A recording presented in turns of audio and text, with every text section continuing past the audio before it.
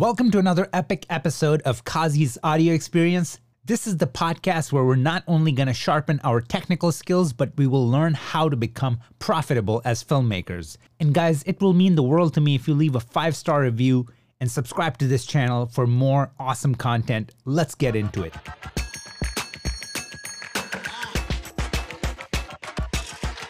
What's going on, guys? This is Kazi. Welcome back to another live. It's been a while. It's been a long time that we did this. So it's happening. I'm super stoked. And today we're going to be talking about answering your questions. All right, so let's just jump right in. First question is, what is your favorite tool in Resolve? Now, I'm going to attack it in a couple of different ways. So first, my favorite tool in Resolve will be primaries, which is your lift gamma gain, because I feel like so much can be done just by using your lift gamma gain that it's absolutely unreal. Okay, so that right there would be my main tool, if you will, but let's just attack it from a different perspective, which will be my favorite OFX in Resolve. And a lot of you probably already know the answer to that. One of my favorite OFX in Resolve is the glow effect, because there's so many different looks that you can create just by using the glow effect that it's unreal. So like, it just genuinely changes the personality or the look DNA of your style that you're going for. So glow, hands down. If you want to know how to use it, you can just randomly pick any of my videos on YouTube, and I know for a fact that I'll probably show you how to use glow in a particular way in that whatever look that it is that we're trying to create. So second question, ASUS HDR workflow for YouTube delivery. So here's the thing, right? Like, whether you're working in ASUS, whether you're working in DaVinci Wide Gamut or color, non-managed pipeline, it doesn't matter, because at the end of the day, you're gonna be telling Resolve that, hey, what do I want to export this to? So I'm exporting it to Rec 709, right? Like, once you add that element in, it's gonna get exported to Rec 709, whether you're grading in ASUS, like I said, or DaVinci Wide Gamut, or any other color management. Somebody asked your thoughts on grading CineStyle footage from low-end Canon cameras. So CineStyle was something, I think it was from Magic Lantern, if I'm not mistaken, back in the days. I'm talking about 2005, 2006, when the Canon 5D first came out. So people still use it with low-end Canon cameras.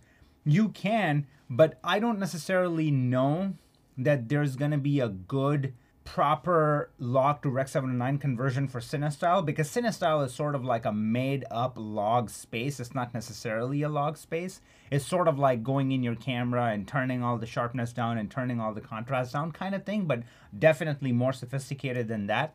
So my approach would be to create a custom curve.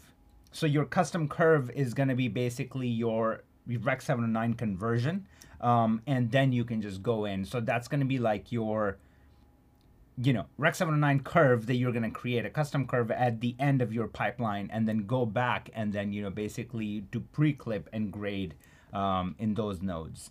And if you guys want to learn more about that, I have tons of content, link in bio, where you can learn like a proper node tree structure, which is essential when it comes to color grading. Another question is requirements for Windows PC to run Resolve. So here's the thing.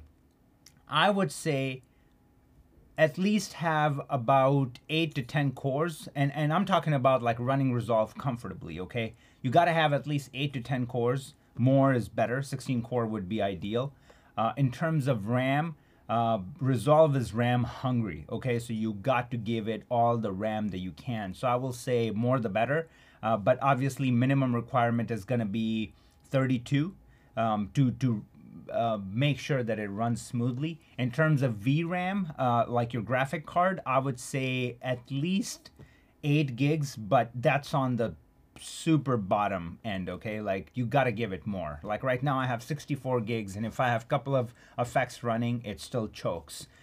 So again, more the better, because video cards come in handy, especially if you want to throw on images on multiple screens, which as a colorist you will be doing. So like here, my setup You know, let's just use this as an example. I got my GUI monitor, which is my Apple XDR, which is a 6K monitor. So it needs a lot of juice from a video card to project an image on a 6K monitor. Then I'm using a professional Sony BVM here, which is my reference monitor, which has nothing to do with the graphic card because I'm rerouting it through an I/O box, which is your input-output device. And in my case, you know, it's the Blackmagic box.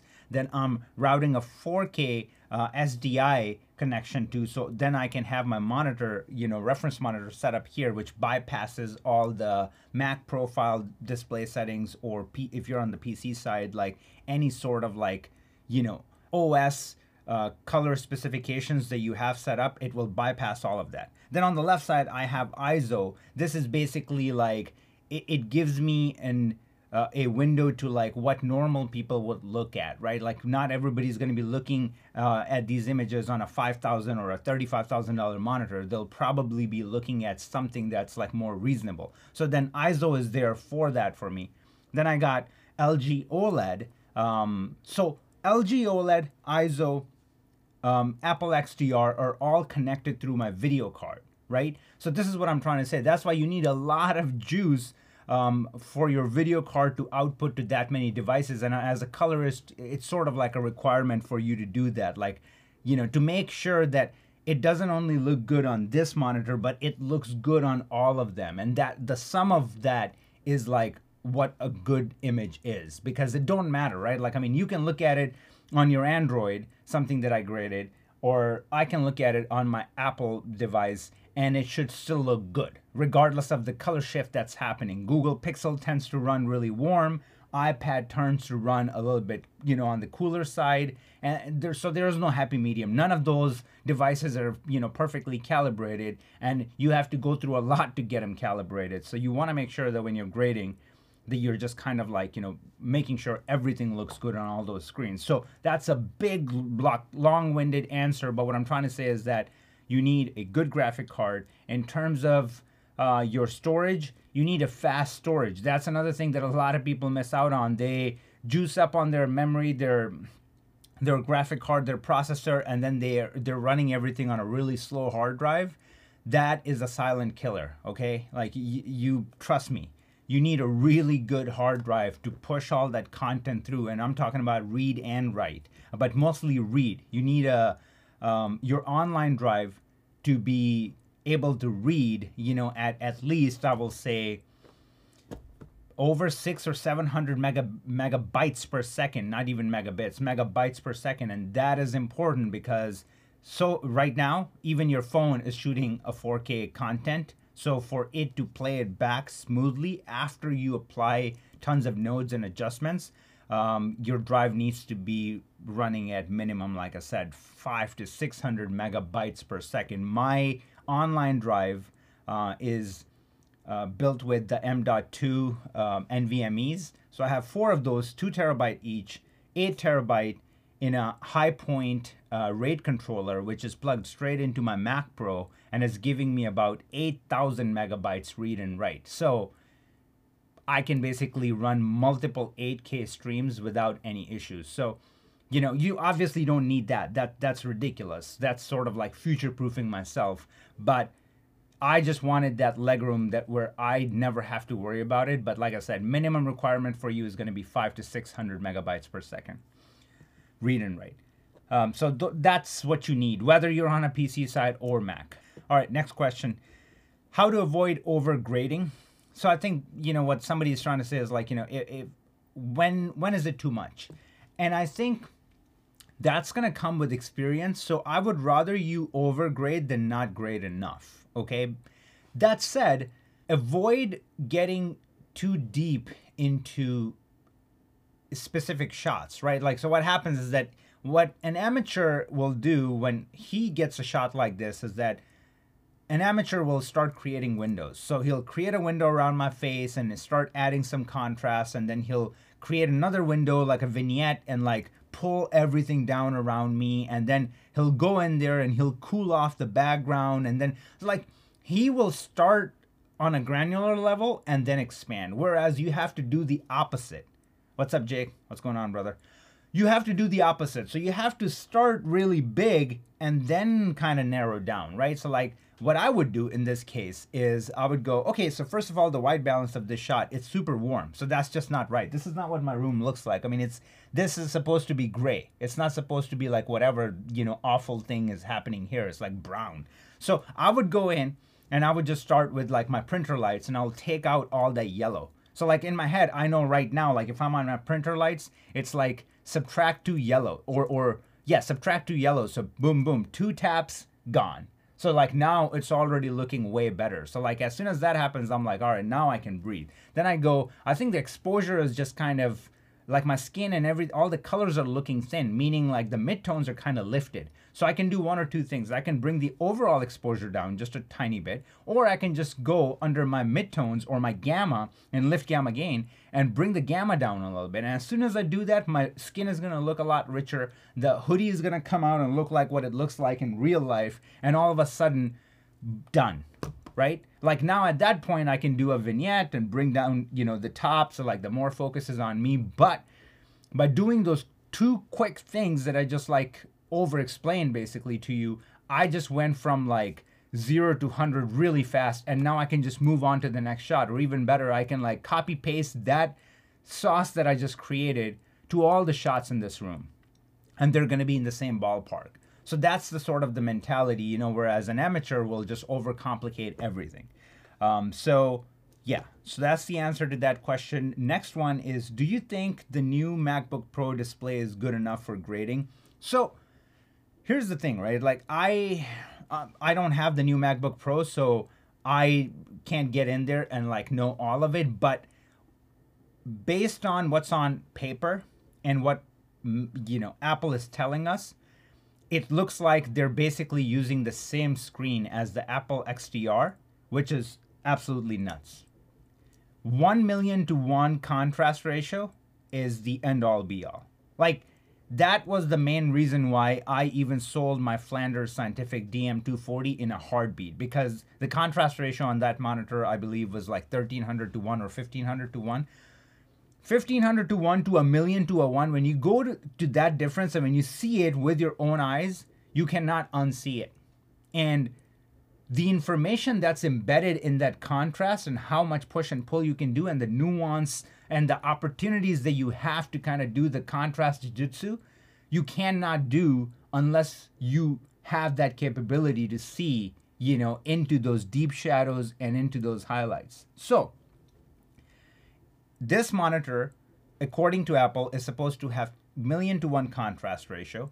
It's supposed to have 1,000 nits consistent, which means you can actually grade in HDR 100%, and you should be good on that screen. It's going to now determine on when I go under. So like on my Apple XDR display, what happens is that when I go in the settings in system preferences under monitors, it lets me choose these presets. So I can choose the HDR preset. I can choose the Rec 709 preset. So I really hope and wish and pray that they give us the same options that I get on my Apple XDR display on that MacBook Pro screen. So like if we get that, then I'm here to tell you 1,000% it's going to be more than capable for you to not just do a basic grading, but professional grading on a laptop, which is unreal. Do you listen to music when grading? So I'm in general just not a crazy, listening to music kind of guy. I don't really listen to a lot of music. I mean, I listen to hip hop when I'm driving, and I'm just like, I listen to stuff that has good beats. It gets me going. It just like all of a sudden I start getting ideas and I just feel good, and just so for that reason I would listen to some amped music every now and then. But when I'm grading, most of the time, if I am listening to something, most of the time I'm just concentrating. I'm not listening to anything, which is super weird, because I feel like 100% of the colorists that I know, everybody like has their playlist and they listen to music while grading. Me, if I'm going to listen to something, it'll probably be Audible. I will be listening to a book and just in the background, and most of the time a book that I've already heard before, so I will re-listen to it. So then it's sort of like a passive listening and I'm still focusing on what I'm doing, but then I'll catch those nuggets that I might have missed when I heard it, like, 2 years ago or something. So that's what I would usually do. Do you see the finished image in your head before you start grading, or do you find it as you go? So this is an amazing question. I think that's a really good question. But in my case, I wish I was that Rain Man who just kind of looked at something and just visioned it and knew exactly what it's going to turn out to be. But for me, it's more of like a sketch. Like, I have an idea where it's going to end up, but I don't know exactly, like, the hue on this couch, where that hue is going to end up, and like where my skin, like, I will have an idea, right? Like, that's why talking to your client and asking for samples and things like that is so important. So based on that, I will just know. Like, if somebody tells me, this shot, they go, hey, give me a Sicario contrast here. Like, I mean, just keep everything like in the middle, and like, make sure nothing is crunchy, and go easy on the saturation. So like, once I hear that, I have an idea how like it's gonna end up looking, sort of like pastel, and like everything is gonna live in the middle, and there's gonna be a lot of room on the shoulder and in the toe. So like, I kind of get the idea what it's going to be, but I can't literally basically paint it for you and just say this is exactly 100% it's going to look like. So hopefully that's the answer that you were looking for. How do you know if you can go pro and stop practicing? So this question is I feel like it's kind of, thinking about it, it sounds crazy, because any pro that I ever interviewed, whether it's Jill Bogdanovich or Stefan from Dark, anybody that interviewed that's a pro, they always said the same thing, which is, I can't stop learning. Like, every single day I'm learning new things. I'm getting inspired by paintings. I'm getting inspired by just the view. Like, I mean, I'm getting inspired by the weather change. It's fall and it's winter, and it's like, I'm inspired by everything that I'm seeing, and I feel like I just couldn't agree more. Same exact thing, right? Like, I mean, eventually I'm going to do a video which is going to be like pros reaction to, Dune trailer. So like, how do I feel about like, that trailer? It blew me away, right? Like, when I'm watching it, when I'm seeing the colors, like, my jaw is on the floor. I'm just looking at it, I'm going, this is gorgeous. This is beautiful. This is amazing. Like, how can somebody go there? Like, how can somebody create that? Like, where did they even come up with? Like, what's the thought process? So then I start dissecting it, right? So like, I don't think, if you're a true pro, you'll never stop learning. The only way you will know that you're not a pro is if you think you know it all. So if you think that you know it all and you don't need to learn anything, that means you're not a pro. You're an amateur. You're just compensating for something. So genuinely, that's all I can think of. Okay, Canon or Sony? So most of you guys already know I'm Team Canon, and I just feel like it's such a clean image, right? Like, I mean, if you're shooting with the Cineline, and if you get the option between C-Log 2 or C-Log 3, I will say C-Log 2 gives you a bit more dynamic range, but it's not necessarily better than C-Log 3. And what I mean by that is that if a certain log profile gives you more dynamic range, it doesn't necessarily mean oh my God, I'm getting that many more stops, because that means you get that many more stops if you shoot properly. All right. So like, if C-Log 2 on paper is supposed to give me 15 stops of dynamic range, I have noticed that effectively you end up with like around 13 or 13.5, because the low end is super noisy in C-Log 2, right? So unless you shoot right and you have everything properly lit, you're going to be cutting that 1 or 1.5 stop at the bottom. So you're going to end up with like 13, 13.5, which is what C-Log 3 says, right? Like, C-Log 3 is like supposed to give you around 13.5, which C-Log 3 is a lot cleaner. It's easier to grade. So if you don't want to spend too much time grading, and if you're like you shoot your own stuff and you grade your own stuff, I will highly encourage you to go try C-Log 3. It's going to be a lot faster, a lot easier from A to B, right? Whereas C-Log 2, you have to do a lot, like to, clean up the image and then get there. Maybe you'll end up with a little bit more, but it's almost like is it even worth it? Ari all day. So Nick said, like, yeah, Ari Alexa, I just couldn't agree more. That's it. Like, he basically summed it up. That's where you just drop the mic and start freaking running in the other direction. It's the ultimate end all be all. I personally think Red is really good too. Like, so that's the thing, Nick. Like, I gotta say, bro, Red is really good too. I genuinely feel like getting a balanced shot on Red is easier than Ari. So somebody can fight me on it, but with my experience, Ari brings so much green embedded in their image, sort of like what happens when you work in ACES. As soon as you turn on ACES from like DaVinci Wide Gamut or non-managed, workflow, as soon as you go to ACES, all of a sudden everything is shifted toward green a little bit.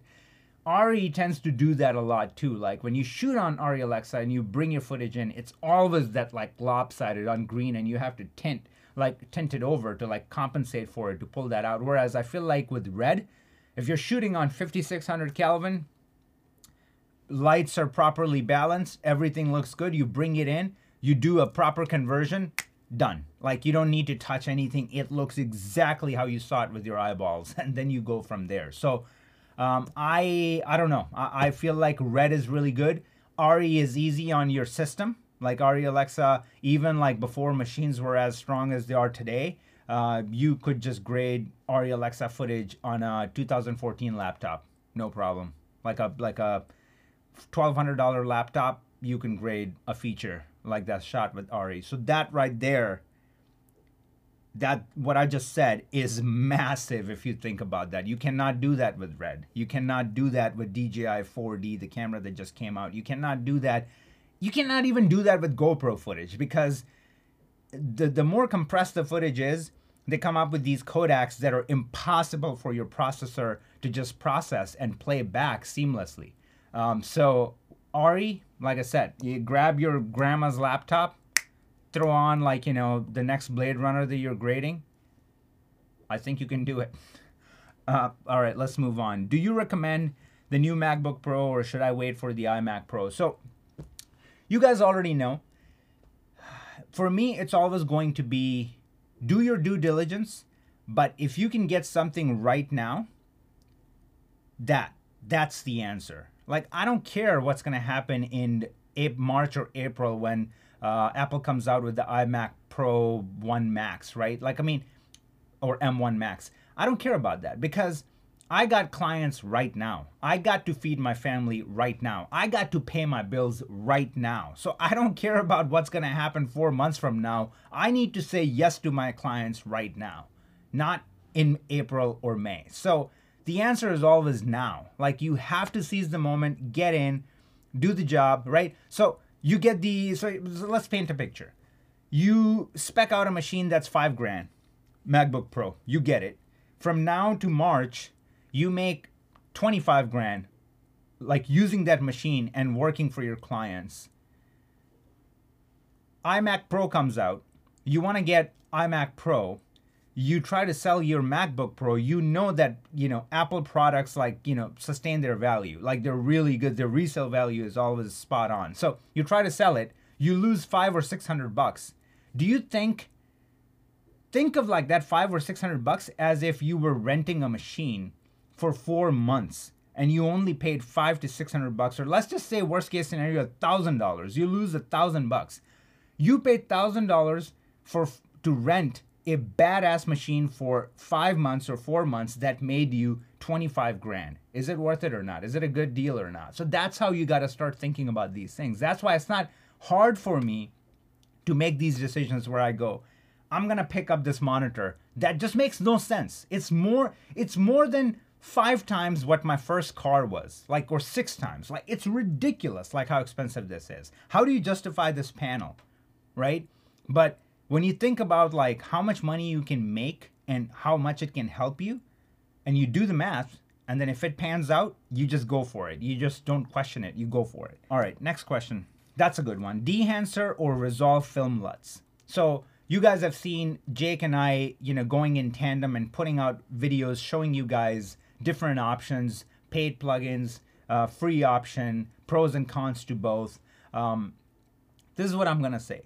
Dehancer all the way compared to like Resolve Film LUTs, okay? And the answer is simple. You always want to build your grades that they're future proof. So you can just flip a switch and you can turn it into, DCI P3 for projectors to put it in a movie theater, or you can just flip a switch and get it to your Netflix ready, P3 D65, ST, 2084, all that, right? Like you just have it ready to go. Just boom, one click and you're like, all right, we're good. Now I'm going to just do another trim, make a few changes, we're good to go, all right?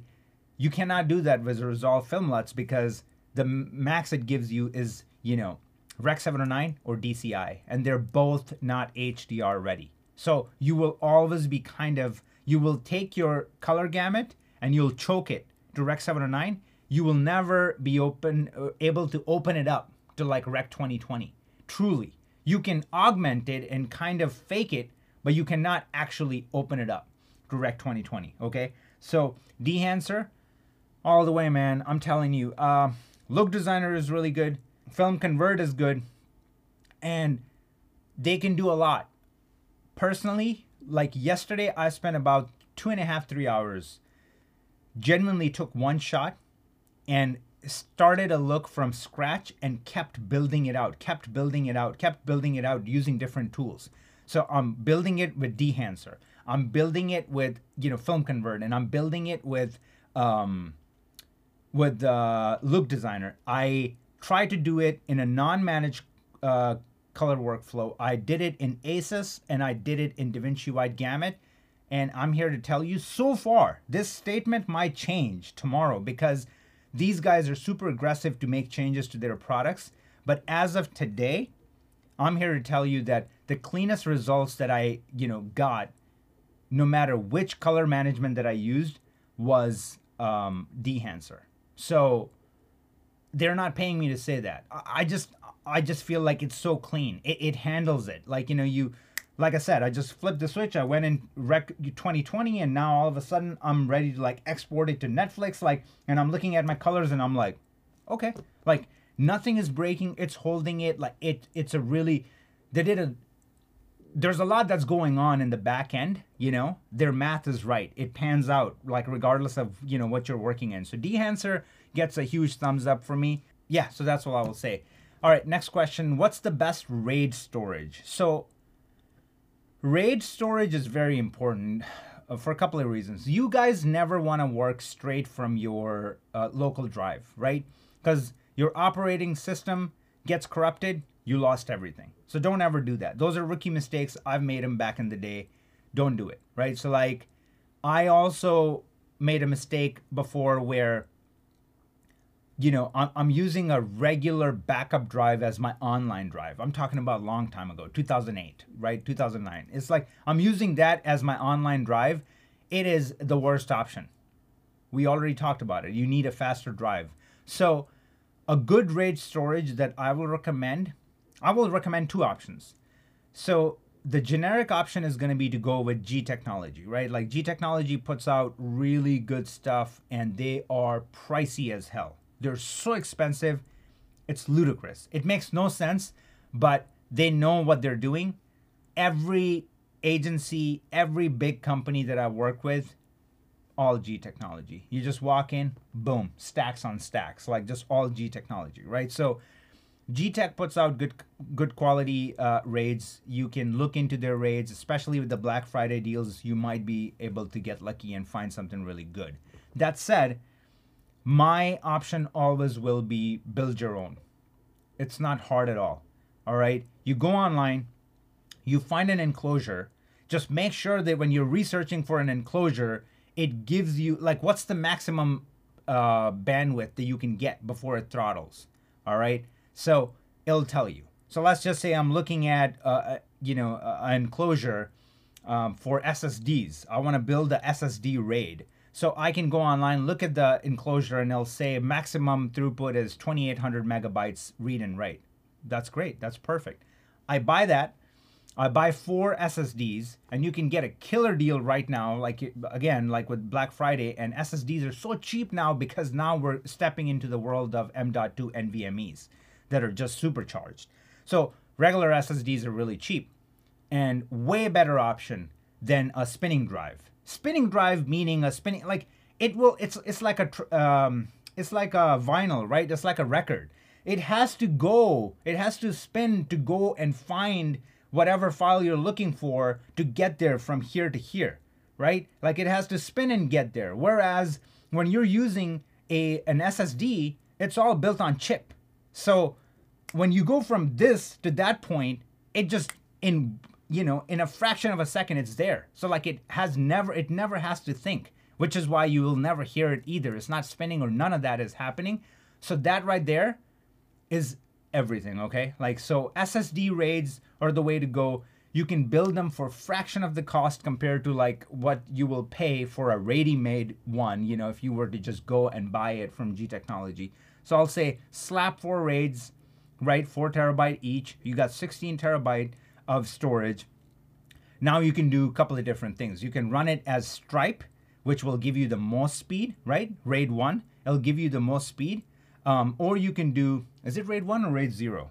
Hold on, I gotta look it up. Like I'm getting that mixed up. RAID 0 is Stripe. Okay, my bad. So you gotta do RAID 0 to get the most speed, which means it's gonna stack up the speed for all 4 drives. And that doesn't necessarily mean that if each drive is supposed to give you 500 megabytes read and write, it will be 5 times 4. So it's never as simple as that. It's not like you're gonna get 2,000 megabytes, but you will get like 1,000 or maybe 1,100 or like 900 megabytes read and write consistent in a RAID scenario, which is ridiculously fast. Or you can do RAID 5, whereas one drive just basically takes the hit and you take it out. So instead of like now having 16 terabytes of storage, you'll have 12 terabyte of storage, and then one drive will be dedicated for parity. Anything that happens, if something fails, if one drive is completely out, one drive goes bad, you will not lose anything. The one drive, that was a spare will kick in until you hot swap it. You just replace the bad drive with a good one, and then, you just go from there. So I'm telling you, like I geek out about like storage because I've made some serious mistakes back in the day, and I'm nuts about it. Like my stuff, my main hard drive, my main online storage gets backed up to my G Technology RAID, and then, which is much bigger but slower. And then from the G Technology RAID, everything gets backed up to my Synology every day. And then all of that is being backed up on Dropbox at all times. And on Dropbox, the beautiful thing is that you have a version option. So just like Time Machine, you can click on it and restore something from like 14 days ago, right? So I'm working on Resolve. I upgraded my Resolve. All of a sudden, this project is supposed to go out today. The new version of Resolve is not cooperating. I need to like go a version back, but now everything is cooked here in Resolve. What am I gonna do? Like, how am I gonna go back? I can just like right click, like, and just say, hey, take me back 2 days ago or a day ago. And then as soon as that happens, I can just go back, install the older version of Resolve, open it up, and it's like nothing ever happened, just go from there. So yeah, a lot of talk about storage, but I'm crazy about it, and I feel like it is important. Like you all should obsess over it, because we take, like, whether you're working with somebody else's footage, they're putting so much faith in you. Whether you're working with your own stuff, if you shoot your stuff and then like, work on it, just make sure they're stored in like 7 different places and be organized about it. Because if you're not organized, that's another thing that I've done. When I wasn't organized, I just kept like duping everything, and there were like 18 copies of everything, but I couldn't even find where one of them were because I was just like so disorganized. But when you're organized and you have the process down, it becomes very easy. Another question we have here is difference between Rec 709 and Rec 2020. So very soon I'm going to be doing a video on that. I'm just going to do a video on like what is Rec 709 sort of thing. But I'm just going to give you the answer here, a short answer, which is Rec 709 and Rec 2020. Like Rec 709 is a color gamut, okay? It's basically, if our eyes can see all these colors, right? Like from, let's just say it's a wavelength, right? So like from here to here, if our eyes can see all these colors in between, then Rec 709 is basically a color gamut inside of it, which means it can only see this many colors. So Rec 709 is only restricted to seeing this many colors, whereas our eyes can see this many colors, okay? So Rec 709 can only see this, is limited to that. Rec 2020, on the other hand, is limited to this, all right? So let's just say we can still see more, but Rec 2020 opened it up to here compared to like Rec 709, which is this. So they're just color gamuts. If you're working in Rec 2020, you will need equipment that supports it so you can actually see, what you're doing. And again, like I said, everything opens up, right? Like that's why when you watch something in HDR, we're just like, oh my God, this is the best thing I've ever seen. People make the mistake to mix HDR with, people make the mistake to, talk about like HDR with 4K. Everybody just thinks that if something is in HDR, then it means it's 4K. That's not true. You can have 1080p footage or 720p footage, which could be HDR, right? Like resolution has nothing to do with the standard dynamic range or, high dynamic range. Like, the colors are different. Color gamut is different than resolution. So just remember that. They're two completely different things. Somebody just asked, like, when should you grade using ASUS? We were just discussing that. I was talking to Nick about it yesterday. The thing is, here's the thing, right? It's a lot of people just go ASUS or bust. It's not as simple as that. It's never as simple as that, okay? ASUS only if you're working on something where the entire pipeline was built around it. I don't even feel comfortable if I'm grading an ASUS and the VFX team comes to me and goes, hey man, give it to us. Like, tell me, what do I need to do? What's up, Frankie? Let's go, bro. If somebody comes to me and they just go, hey, we want to work in ASUS, give us the lowdown. What do we need to do on the VFX, end? I'm going to say, I don't know. That's your job. Like, you guys are running the VFX department. I'm not. I just know what's going to happen when you provide me the stuff that was done right, on the VFX side. When it comes in, I know how to interpret it. So, like, Resolve sees it accurately and properly.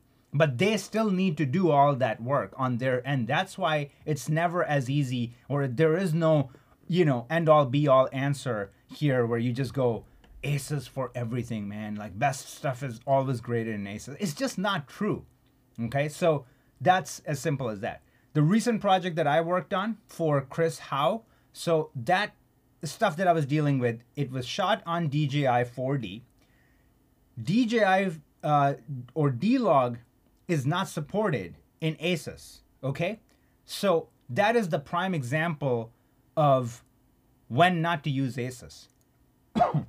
I'm working on this project and I'm like, okay, it's already out of the question. If I'm ever working with, DJI footage, then in an ideal world, I don't want to start with that. I can use the, DCTL and somebody who, created a DCTL that does a proper, or they, in their mind, proper conversion to Rec 709 and start off there. That is good. But if I were to use DaVinci Wide Gamut, which is almost as wide of a color space as ASUS, I should be fine. But now everything is done natively. Like, Resolve already has a proper conversion workflow, in place for DJI, GoPro, and all these cameras. And this is all I'm trying to say. Like, it all depends, man. Like, I mean, maybe if you're working on Alexa, sure, ASUS is a good way to go. Like, when I was talking to Stefan from, the colorist of Dark, he said all things ASUS. Like, the ASUS is everything. And he's like, I used ASUS, since season 2. Season 1, they work with non-managed color space and Resolve, and then going into season 2 they switched over to ASUS, and he was like, it was the ultimate game changer. So it's great that it worked out for him, but once again, I can bring on another colorist who's gonna say, it's whatever. Like, it just depends. For me, and I was saying the same thing to Nick, ASUS is like super heavy-handed. Like, the contrast is like crazy pushed. It's just almost like somebody just took something and stretched it so much,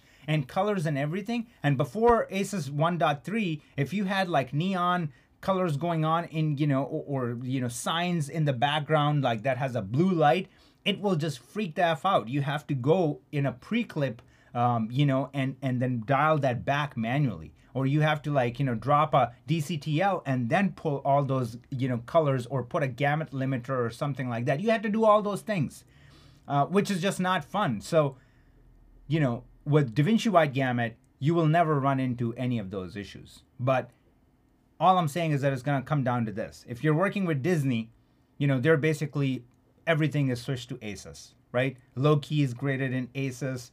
All the Marvel movies are graded in ACES. You know, Lion King is graded in ACES because it was like super VFX heavy. These guys are all ACES. So that's that.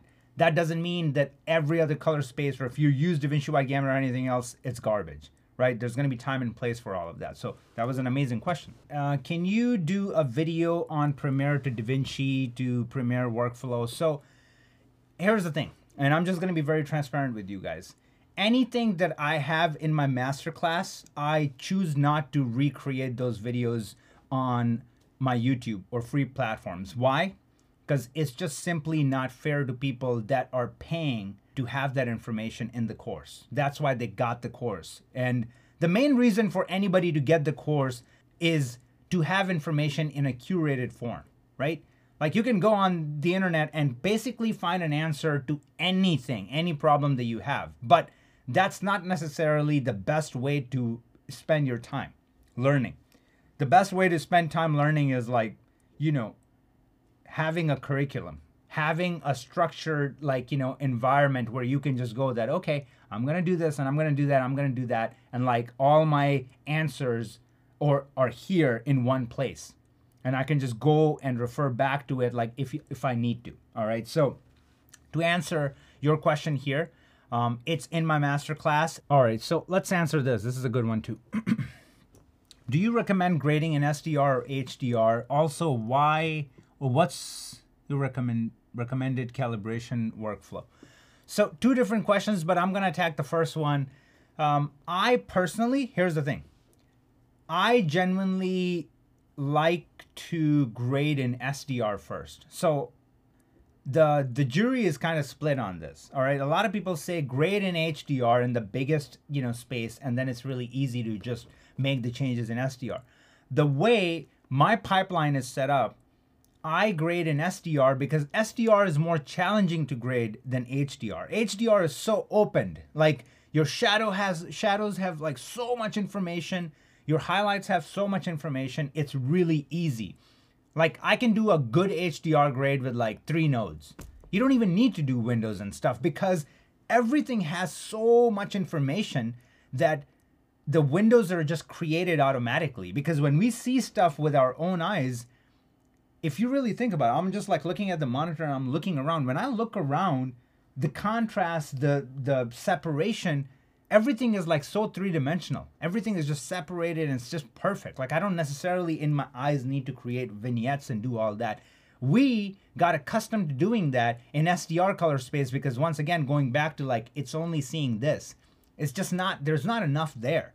Whereas with HDR, there's so much there. So in my experience, if I start with HDR, it's so easy to grade. When I go to SDR, I just go, oh my God, it just looks like crap. Like, I got to do the usual, you know, 15 nodes node tree to like just get everything in place. So that's why I'm saying, and I did that with Chris Howe's video yesterday, the DJI 4D video that I worked on. So like yesterday I went back into that video and I just like went to my ODT and just switched it from SDR to HDR as if I was going to submit this to Netflix, and boom. Just one click, and I just play it through from start to finish. Everything is just like ready to go. It was just as simple as that. Now I can go in and modify and kind of add the extra spice for the HDR to take full advantage of it, but it was genuinely broadcast ready by just flipping the switch, just one button, just because of the way my node tree is set up.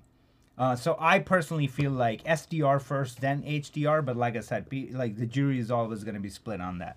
Do you recommend to color grade in DaVinci instead of in Premiere? Absolutely. And the reason is simple. I mean, I have nothing against Adobe. I think, you know, they're making all the right moves, headed in the right direction. There's absolutely nothing wrong with it. but it's just not a finishing tool. You know, it's just not a finishing tool. Like Resolve is a finishing tool first. So now Resolve came a long way when it comes to their edit page. Okay, 2012, 2011, forget about it. Like it wasn't meant for that. Color grading was the main thing. But today, I literally think that it took the best out of Avid, it took the best out of Final Cut 10, it took the best out of Premiere, and it just like, boom, put it all in one package, and it is robust. It is solid. And then on top of it, it has a color page, and it's known for color grading. I mean, it's like, here's the thing, right? If money is no object and you want the best of the best, why would you go for a knockoff? And once again, that's not to take a shot at Premiere, but tell me one movie or one high-end commercial graded in Premiere. You just cannot do that. So 90% of that stuff is graded in Resolve. So then why even waste your time learning a software that is just going to do a half-ass job anyways? Why not just go to the source and learn the right way and use the tool that's used by all the big players, right? Do you recommend DaVinci Micro Panel or Mini Panel? So Mini Panel all the way, because come on, like Resolve just went nuts. They just dropped the price of their Mini Panel from $29.99, so basically $3,000 to $2,000. That is so much panel for the money. For $2,000, what you get, and again, if you get that panel and get 2 Stream Decks, you know, like Mixing Light did a whole thing about it, right? Like, so you have the main basically they challenged the advanced panel. They said like you can take the mini panel, couple of Stream Decks, and you don't need a big panel, which I disagree with. I 100% disagree with that. I feel like that means they don't know, they haven't really used the advanced panel how it's supposed to be used. But that said, taking the mini panel and couple of advanced or a couple of Stream Decks do take that thing to like a $15,000 panel. Like, I'm not joking. So like you're paying $2,000 for a panel that is basically giving you something that you should be paying 6 or 7 times more. So it's absolutely a steal. I feel like there's no comparison between the micro or the mini.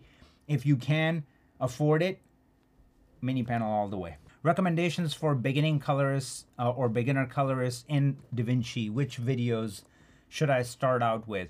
Go on my YouTube channel, click on the playlist, and go through color grading basics. That series, like that playlist, start to finish, just eat it up. But on that note, guys, this was so much fun. You guys are so awesome. Thank you so much for all the questions.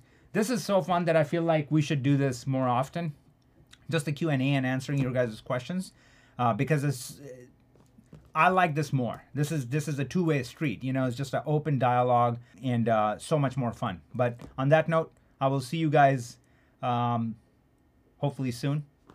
Until next time, peace. Guys, thank you so much for sticking around till the end. Please leave a 5-star review and make sure you're following this channel. I will see you in the next episode.